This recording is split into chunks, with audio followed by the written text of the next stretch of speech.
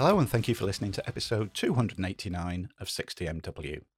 I'm Dave and this is another of our interview shows and the first in a week-long series of Grimfest shows. If you don't know what Grimfest is, well then please look in the podcast notes. I shall put links to everything that they do, ways that you can buy passes to watch individual films or the whole event, which I thoroughly recommend. As the 5 years that I've been covering it, it's never let me down. The films have always been really, really good. Also, just by listening to this episode, you stand a chance of winning a free pass to watch this episode's movie, Death Ranch. All you need to do is wait until the end of the show. I will say a special Grimfest word. The first person to email me, including that word, will win a pass to watch Death Ranch. So keep listening. Don't skip through to the end. I'm watching you. Don't cheat and skip through to the end of the show because this is a great interview. As of them all, I had such a whale of a time talking to people. We had such a laugh. This show as well will be on our YouTube channel. So if you want to watch us, have a chat there, minus this intro and outro, of course, just visit the YouTube channel and give us a sub on there while you're at it.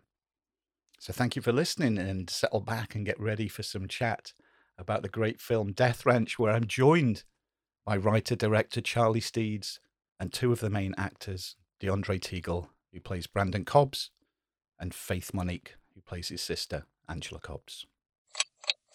Right, first of all, thank you to the three of you, especially DeAndre and Faith over there in America, getting up early too. Thank you for joining me. It's a pleasure to have a chat with you. I've been waiting for this one for a good few days since I actually watched Death Ranch a few days ago, so thanks very much.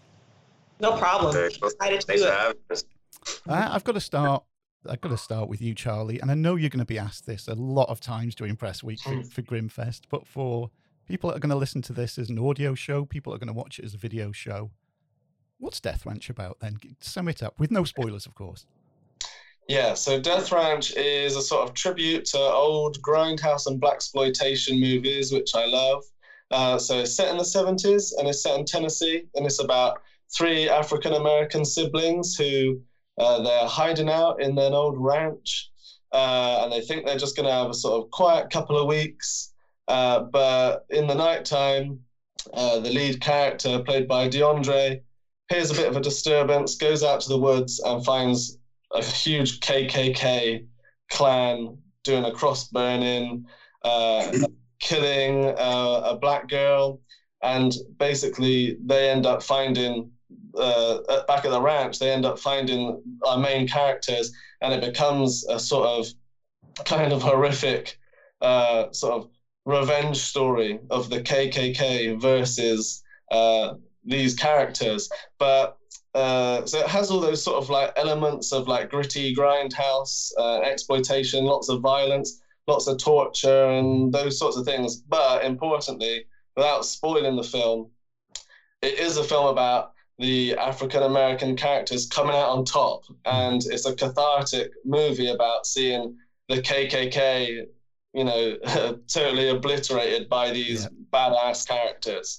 So that's basically the movie. It is, because I was watching it, and one of the horrific things is that we're sat here in 2020 and the KKK is still a thing.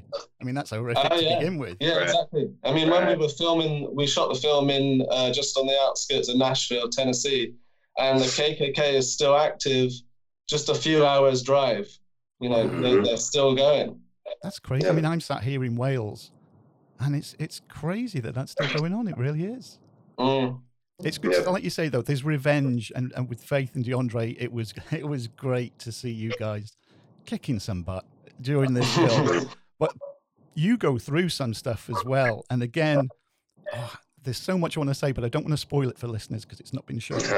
But let's take it. There's a couple of things particularly. Faith, there's a scene with you, and I sat with my wife and watched it, and we both loved it. We had a great time watching it. But we were squirming. There's a scene with you, Faith. All I'm going to say is involving Vaseline.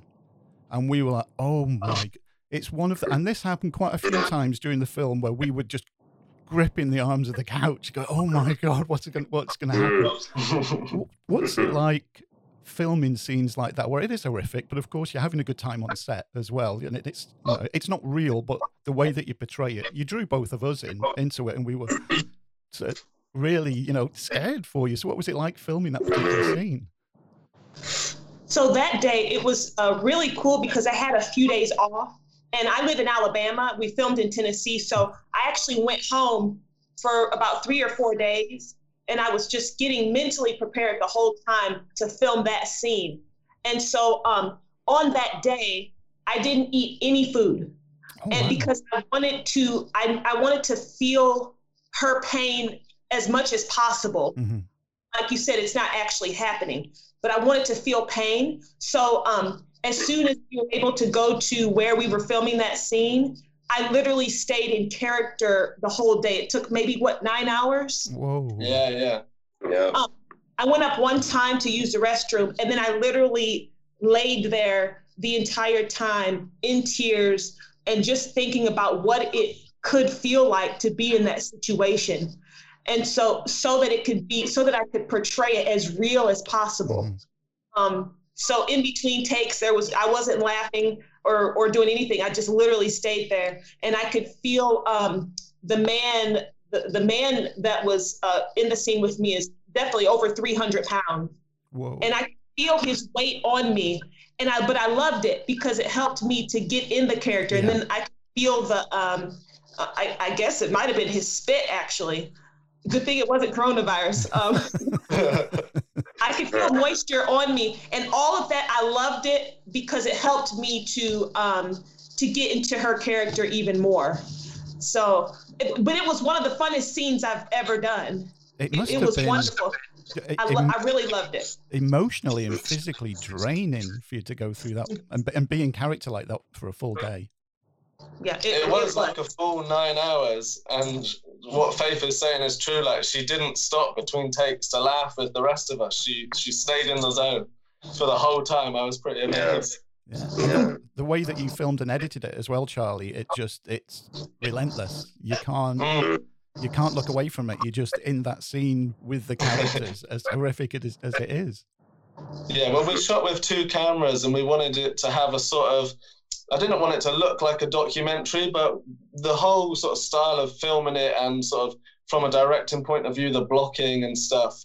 Say, for example, the scene where we first see the KKK and the cross burning, we just rehearsed what we were going to do, and then it was 2 cameras filming it as it happened, but kind of it was spontaneous. You didn't know where people were going to get thrown and where exactly things were going to go, and you didn't know where your camera was going to end up. So there were moments like that were really spontaneous, where we just shot the thing as if it was actually happening and trying to just get a sense of like really doing it. Because we were really burning this cross, and it was a huge cross.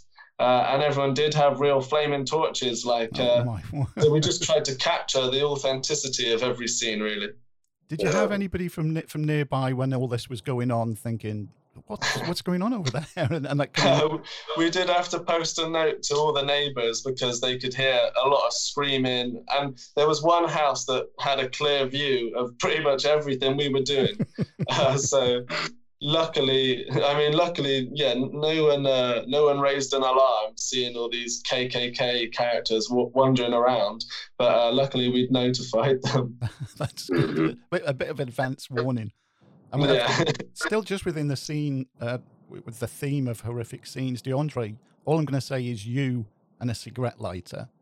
And I was watching that scene, and that was another one where, I mean, especially as a man watching it, not giving anything away, but the way that you portrayed it as well, I thought was perfect. You could have gone overboard with it, or you didn't underplay it. I was feeling what your character was going through as well. So how do you prepare for scenes like that, knowing that it's not something that hopefully you've ever experienced in real life, but then you've got to portray it and be realistic and convince us as a viewer about it? Sure. For me, on that day, any day that we're working with the antagonist, I try to distance myself to a certain degree. That way the tension is definitely there during the scene. So that helped me out a lot, especially with that scene in particular. And I think anytime before we're shooting something, I try to get into that mindset of, what that situation is going to be like. And so it takes a lot of mental preparation, more than physically. And the same way that Faith was laying down, it was a long day of shooting for that scene. And I'm, lying down, and, my back is starting to really hurt and everything like that. And so I think that just added that much more realism to that scene. And so it definitely takes a lot out of you physically and mentally. But I think a lot of it was just keeping myself separate from the opposing side in that scene. And also knowing I've watched a lot of prison documentaries. And so, they always talk about the traumas that they go through during that. And I think for my character specifically, he spent a certain amount of time in there, and he probably experienced things that he didn't want to, or saw things that he didn't want to experience while in there.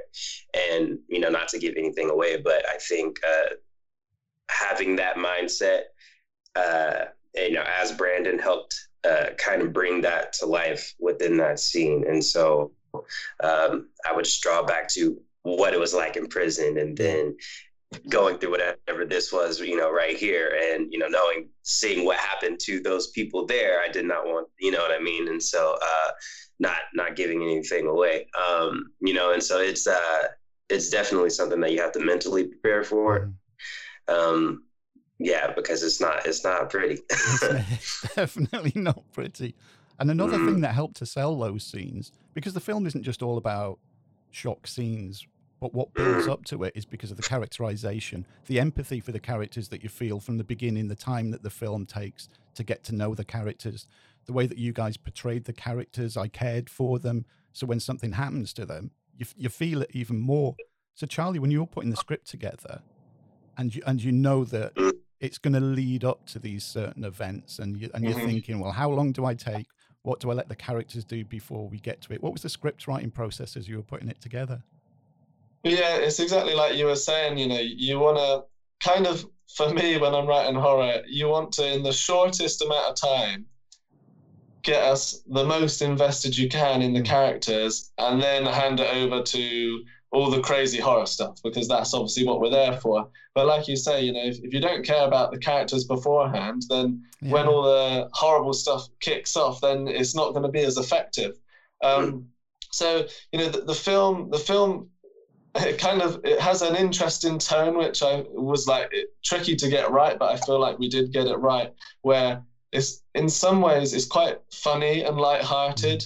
Even like the scene we were talking about with the Vaseline, it's so gross and disgusting and so over the top that it becomes you might also chuckle while you're watching it, whilst also covering your face. Yeah. That's the sort of tone we were trying to get. So in the beginning 15 minutes of the film, it was all just about making these characters, as lovable as possible. They're funny. The character Clarence that Travis plays is just there for comedy the whole time. So just basically, I knew you had to make people care for them, so that the horror would we'd really be rooting for them. And then obviously, you can tell from listening to Faith and DeAndre how seriously they took this script and their characters, and how in depth everyone on the film, just when the script was finished and we all got the script, everyone just took it so seriously. Everyone just dived in so deep, and just took every little detail of the characters. And the whole film, because this was actually a very easy film to make, because everyone just put their all in, and it just came to life by itself, kind of better than anyone could have expected it would have done, because we were all putting our everything in. And it comes through on the screen as well. You can see the work and the passion that comes through on it. And one of the things it does, and right from the very beginning, it nails that 70s atmosphere with an amazing soundtrack all the way through it. So how was that put together? Is this people that that did the music, or? Yeah, my composer, it's funny because it's the composer of this film is the same composer that has done a lot of my previous films, which are radically different in terms of their like style and in terms of the music. So I've got a film, The House of Violent Desire, that's got a very old-fashioned gothic sort of music, and the composer nailed that. And then something like The Barge People, another film of mine, has a very like synth VHS sort of retro sort of scuzzy slasher movie soundtrack. And then for Death Ranch, there was this whole other thing where there's a lot of influence of like westerns, and a lot of sort of Ennio Morricone. Well, in fact, not only Ennio Morricone Western music, but also Ennio Morricone Giallo music. So all these sort of influences of Italian movies and exploitation, it all comes together in the soundtrack. And the composer, Sam Benjafield, just basically nailed it. And he's amazing at just transforming his style. Like, it's a totally different type of music to any of my other films, but he did a really good job. We were both sat there watching it, and we thought, we'd buy the soundtrack album for this. So we were loving it. And again, we were watching it, and like we said, we're so invested in the characters. All I knew about it before going in was reading the IMDb synopsis. So reading that, the characters are introduced, and Faith, you appear, and DeAndre, you appear. And you know everything's not going to end in a picnic just from reading the IMDb synopsis. So then whenever everything kicks off, and I've got to compliment you on the blood. The quality of the blood in it is brilliant. You see some horror films and the blood's not great. This. And it's not a spoiler to say there's a lot of blood in this film. And Faith and DeAndre, you do see a lot of it. What were, Faith first, what was say a favourite day with blood and the action and that? What was one of your favourite days of filming? When one of the KKK members, I get to do some, it was some pretty cool stuff too. I don't know what that means, but I had to, I don't want to say what I was holding, what body part, but it was, I love the blood, first of all. I love the blood. It was nice and cold, and it felt good because we filmed in the summertime. And so, and can I tell them what, I'm not gonna say the body part, but what we used? Okay, it was the fake blood and a boiled egg. Oh. And I got to smush it in my hands for like a while. It was so fun. I love that. So the fake blood was really, and it was my first time ever seeing or playing with fake blood. I'd never even seen it before. So the fake blood and the boiled egg, that was amazing. What about you, DeAndre? What was your favorite day? Oh man, I think just the explosion of the blood just in your face, kind of just feels like, you're getting your face washed, but it's not water, So that was definitely like refreshing, especially during those hot days. I think the bloodiest moment for me is the first time that I get to retaliate. That was the first kind of bloodbath, if you will, for me. So that was it was my first time working with blood in that to that extent, and after that first day, I was like, I'm ready for however much I need, whatever see next. So it was there are definitely a lot of moments, but I think that one was the one that geared me up for what we were about to do. So. And it's great that so many people are going to see it. Of course, it's a pity that Grimfest isn't going to happen. It would have been my 5th year there going to it. But it's great that it's still going on. And with it being online, there's the opportunity for more people to see it. I think the only thing that's we're going to miss out on is the atmosphere, like you get at especially horror film festivals. This is definitely a film where people will be cheering like mad all the way through it. So I would encourage people, if you can get together and have as much as you can properly social distancing in these days, but it is one of the, there was only us two watching it and we were cheering like mad all the way through it, especially for you two guys when things start kicking off and we were, yes, come on. So that's going to miss out. But as far as getting more of a global audience, for you, Charlie, this must be in one way better that you can bring more people in to watch it.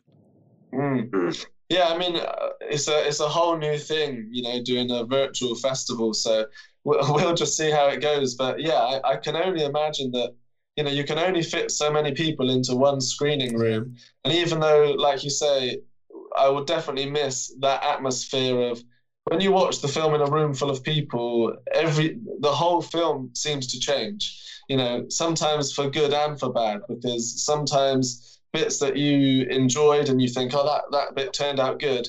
When you're in a room full of people and, like you say, they cheer or they gasp, you go, wow, it turned out really good, and it gives you a thrill right there on the spot. And also, if there's any bits in your film that you kind of regret or didn't turn out so good, you feel the atmosphere in the room just like plummet, and then you're like, oh God, that bit needs to be edited or something. So, so I usually do test screenings of my movies. But because of coronavirus, we've done nothing for this. So, you guys watching it are really the first people to see what we shot. Aside from me and the cast and crew had a little just online watch party just between us when it was finally finished editing, which wasn't very long ago either. It's pretty like hot off the press, That's why there's no information online really. I've only just finished the trailer. So it all starts coming out after this Grimfest premiere. That's great. And knowing what happens in it as well, and just going around all three of you, and ladies first, you first, Faith. Did any of you keep anything from the movie? Because there's some different things that are used and props and so on. Did you keep anything from the shoot? Okay, this may be TMI. Oh, I did throw it away. I can say it properly. I have an undergarment that I was wearing when there was a lot of blood going on. And even though I've washed it tons of times, the blood stains are still on it. But I think I threw it away probably just a few weeks ago. But I mean, it's been over a year. So for about a year and 2 months, I had the undergarment. And every time I would see it and see the blood stains, it would just remind me of what a wonderful time we had on set. I know that's kind of random. Great. No, that's great. Yeah. What about you, DeAndre? Have you kept anything? Yeah, the only thing that I really kept from there was the script, but like I'll like go through it every once in a while just to, kind of reminisce on that stuff. But there are so many spots where like the blood might have like hit it, or because I was dripping with it, you know what I mean? Trying to prepare for everything else. So I definitely kept that. The thing that I really wanted to keep that was on set that I didn't get to take were the shoes that I wore in the film, because those shoes were so dope. I just wanted to, take them home and clean them and maybe pop them out one night. Yeah, but, why not? You're right. But I think, they were going to use them again for something, just for something in the future. But definitely wanted to keep those shoes though. I don't blame you. Go on, yeah, where we shot in Nashville, we kept all of the costumes just in case anything needed to be redone. Yeah. So they're all up in the attic of our co-producer's house. All the costumes are there. So all the costumes still exist. And yeah, I mean, because I got to, I'd never been to Tennessee before. So I flew out to Nashville. And then I had 15 days to buy everything ready for the movie, because I could only stay out there for a certain amount of time. So I was going to all the different thrift stores and finding, because it's 70s fashion, I could look for all these cool things. So like those horrible green shoes that DeAndre got to wear, and the cowboy shirts and the hippie shirts and Faith's leather jacket with the tassels, It was really fun, like finding the wardrobe for all these characters. But in terms of things I've kept, like DeAndre said, I've kept my script, because my script is drenched in blood. Every single page is dried splatters of blood, and my scribbles of, shots and ideas, and lots of dust, because it was so dusty in the ranch. There was just dust everywhere. But I also have one of the KKK hoods, which again, I've kept it because it's totally splattered in blood, which is all now dried out. And usually from my movies, I will keep something like, you know, the head of a monster or the mask that was worn. Obviously, with the other things, I can have them out on display. This one is like tucked far away in a box, you know, just as a distant memory. But it's still, you know, it's covered in the blood, it's covered in the dust. And it was actually my grandma who made these KKK hoods. Because I don't know, it seems you can't just go online and just buy them, and you wouldn't want to anyway. So my grandma, she sewed them all for me, and then I had to sneak them over to America in my hand luggage. So I would put them. I had like 20 KKK hoods. I hadn't cut the eye holes or anything, so you couldn't really tell entirely what they were. But I would put them inside a T-shirt, fold up the T-shirt, and then like stack them like that. So you'd have to really rummage through my hand luggage to find all these hoods. But it was a little bit worrying, you know, if I got stopped on the way through customs or something. Oh yeah, I would be looking very nervous if I was getting that through. I wouldn't feel comfortable whatsoever. Well, I'm looking at the time. I know you've got a lot of press to do for this film. We're in press week of Grimfest. Everybody, because this is coming out before Grimfest, is going to have a great time watching it. I'm looking forward to watching it again already. And Charlie, thank you for coming online. Faith DeAndre, thank you as well. Yeah, again, like I said at the beginning, especially it's early in America, and to have the chance to chat with you it's been brilliant. And all the very best with this going forward and future projects that you're all involved with as well. Thank you very much. Our pleasure. Thank you so much. And the alarm bell, as always, brings to an end another interview show. And the first of 7 Grimfest-fueled interviews over the next 7 days. So pin back your ears, there's a lot more horror talk still to come. Now then, much like I teased at the beginning of this episode, you can win a free pass to watch this film on Grimfest. The first person to email us, and you can do that via the website, 60mw.co.uk. There's a contact us form on there. Or you can email us direct, contact@60mw.co.uk. Email us the word AXE, A-X-E. Now you can put whatever else you want into the email. Give us some feedback on this show. Give us feedback on anything. Just say hello. We love getting emails. Make sure you include the word AXE. First person to do that, you win a free Grimfest pass for Death Ranch. Also, while you're online, give us a follow on Twitter and Instagram. Both of those are at 60MW Podcast. Again, I mentioned at the beginning of the show that this interview is also on our YouTube channel. A link to there will be in the podcast notes. Give us a sub on there. Lots more interviews upcoming on there. Already lots more interview shows on there if you've not seen them. So pin back your ears and get ready for tomorrow's show. Yes, 7 consecutive days of Grimfest horror-fueled interviews are coming at you this week to prepare you for the Grimfest Festival at the beginning of October. Thank you for listening, and I shall be back tomorrow.